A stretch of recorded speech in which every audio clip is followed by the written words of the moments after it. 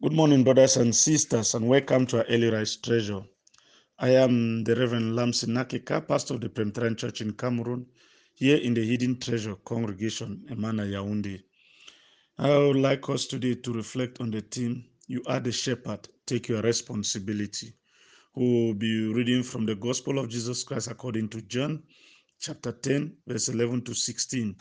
And there it is written, And the good shepherd lays down his life for the sheep. The hired hand is not the shepherd and does not own the sheep. So when he sees the wolf coming, he abandons the sheep and runs away. Then the wolf attacks the flock and scattered it. The man runs away because he is a hired hand and cares nothing for the sheep. I am the good shepherd. I know my sheep, and my sheep know me, just as the Father knows me, and I know the Father, and I lay down my life for the sheep.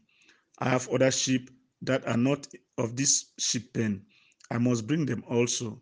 They too will listen to my voice, and there shall be one flock and one shepherd. This is the word of the Lord.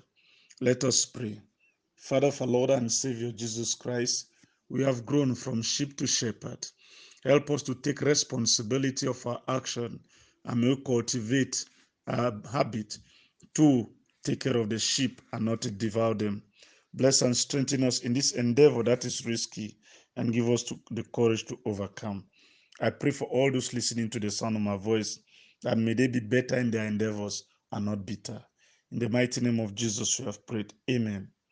Beloved in the Lord Jesus Christ, remember, if there is nothing for you to die for, then there is no essence of living. Life is all about responsibility and, of course, risk taking. This passage draws the contrast between the good and the bad shepherd, the faithful and the unfaithful shepherd. The shepherd was absolutely responsible for the sheep. If anything happens to a sheep, he had to produce some kind of proof that it was not his fault. Amos speaks about the shepherd that was rescuing the legs or a piece of an ear out of a lion's mouth. Amos chapter 3, verse 12. The Lord laid it down. If it was mangled by beasts, let it be brought as evidence. Exodus chapter 22, verse 13. The idea is that the shepherd must bring home proof that the sheep had died and that he had been unable to prevent the death. David tells Saul how, when he was keeping his father's sheep, he had the battle with the lion and the bear. 1 Samuel chapter 17, verse 34 to 36. Isaiah speaks of the crowd of shepherds being called out to deal with the lions. Isaiah 31, verse 4. To the shepherd, it was the most natural thing to risk his life in defense of the flock. Sometimes the shepherd had to do more than risk his life. Sometimes he had to lay down, perhaps when thieves and robbers come to spoil the flock.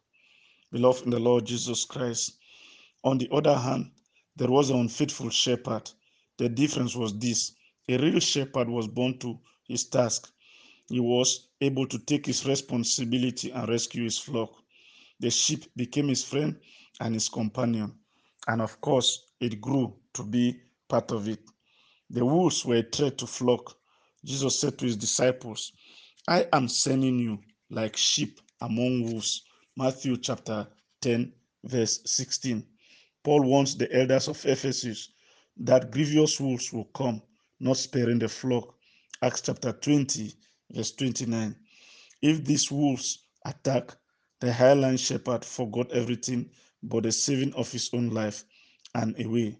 Zachariah marked it as the characteristics of a shepherd that he made no attempt to gather together the scattered sheep. Zechariah chapter 11, verse 16. Thomas Carley's father once made use of this imagery in a caustic remark in the Scottish town of Ecclefans when it said that a minister must be the one that gives the highland the wages for it to run through. When the minister or the shepherd is unable to take his responsibility, he ceases from that role of a shepherd. Beloved in the Lord Jesus Christ, we are living in an age where we are supposed to take our responsibility and, of course, move up to expectation. Life about others is service and not destruction. When we can be able to do something that will be able to create an imprint in the hearts of many, is better than living like a coward for 100 years. Beloved in the Lord Jesus Christ, Box says it very clearly. If you want not to be forgotten as soon as you die, either do something worth living or write something worth reading. Life is all about responsibility. Life is all about taking care. If we cannot create an impact in the hearts of many, then we have no reasons to live. God has already entrusted us the responsibility. It is a special privilege. May we not take excuses. May God continue to empower us as we take our responsibility to guide those who have been trusted to us. Good morning.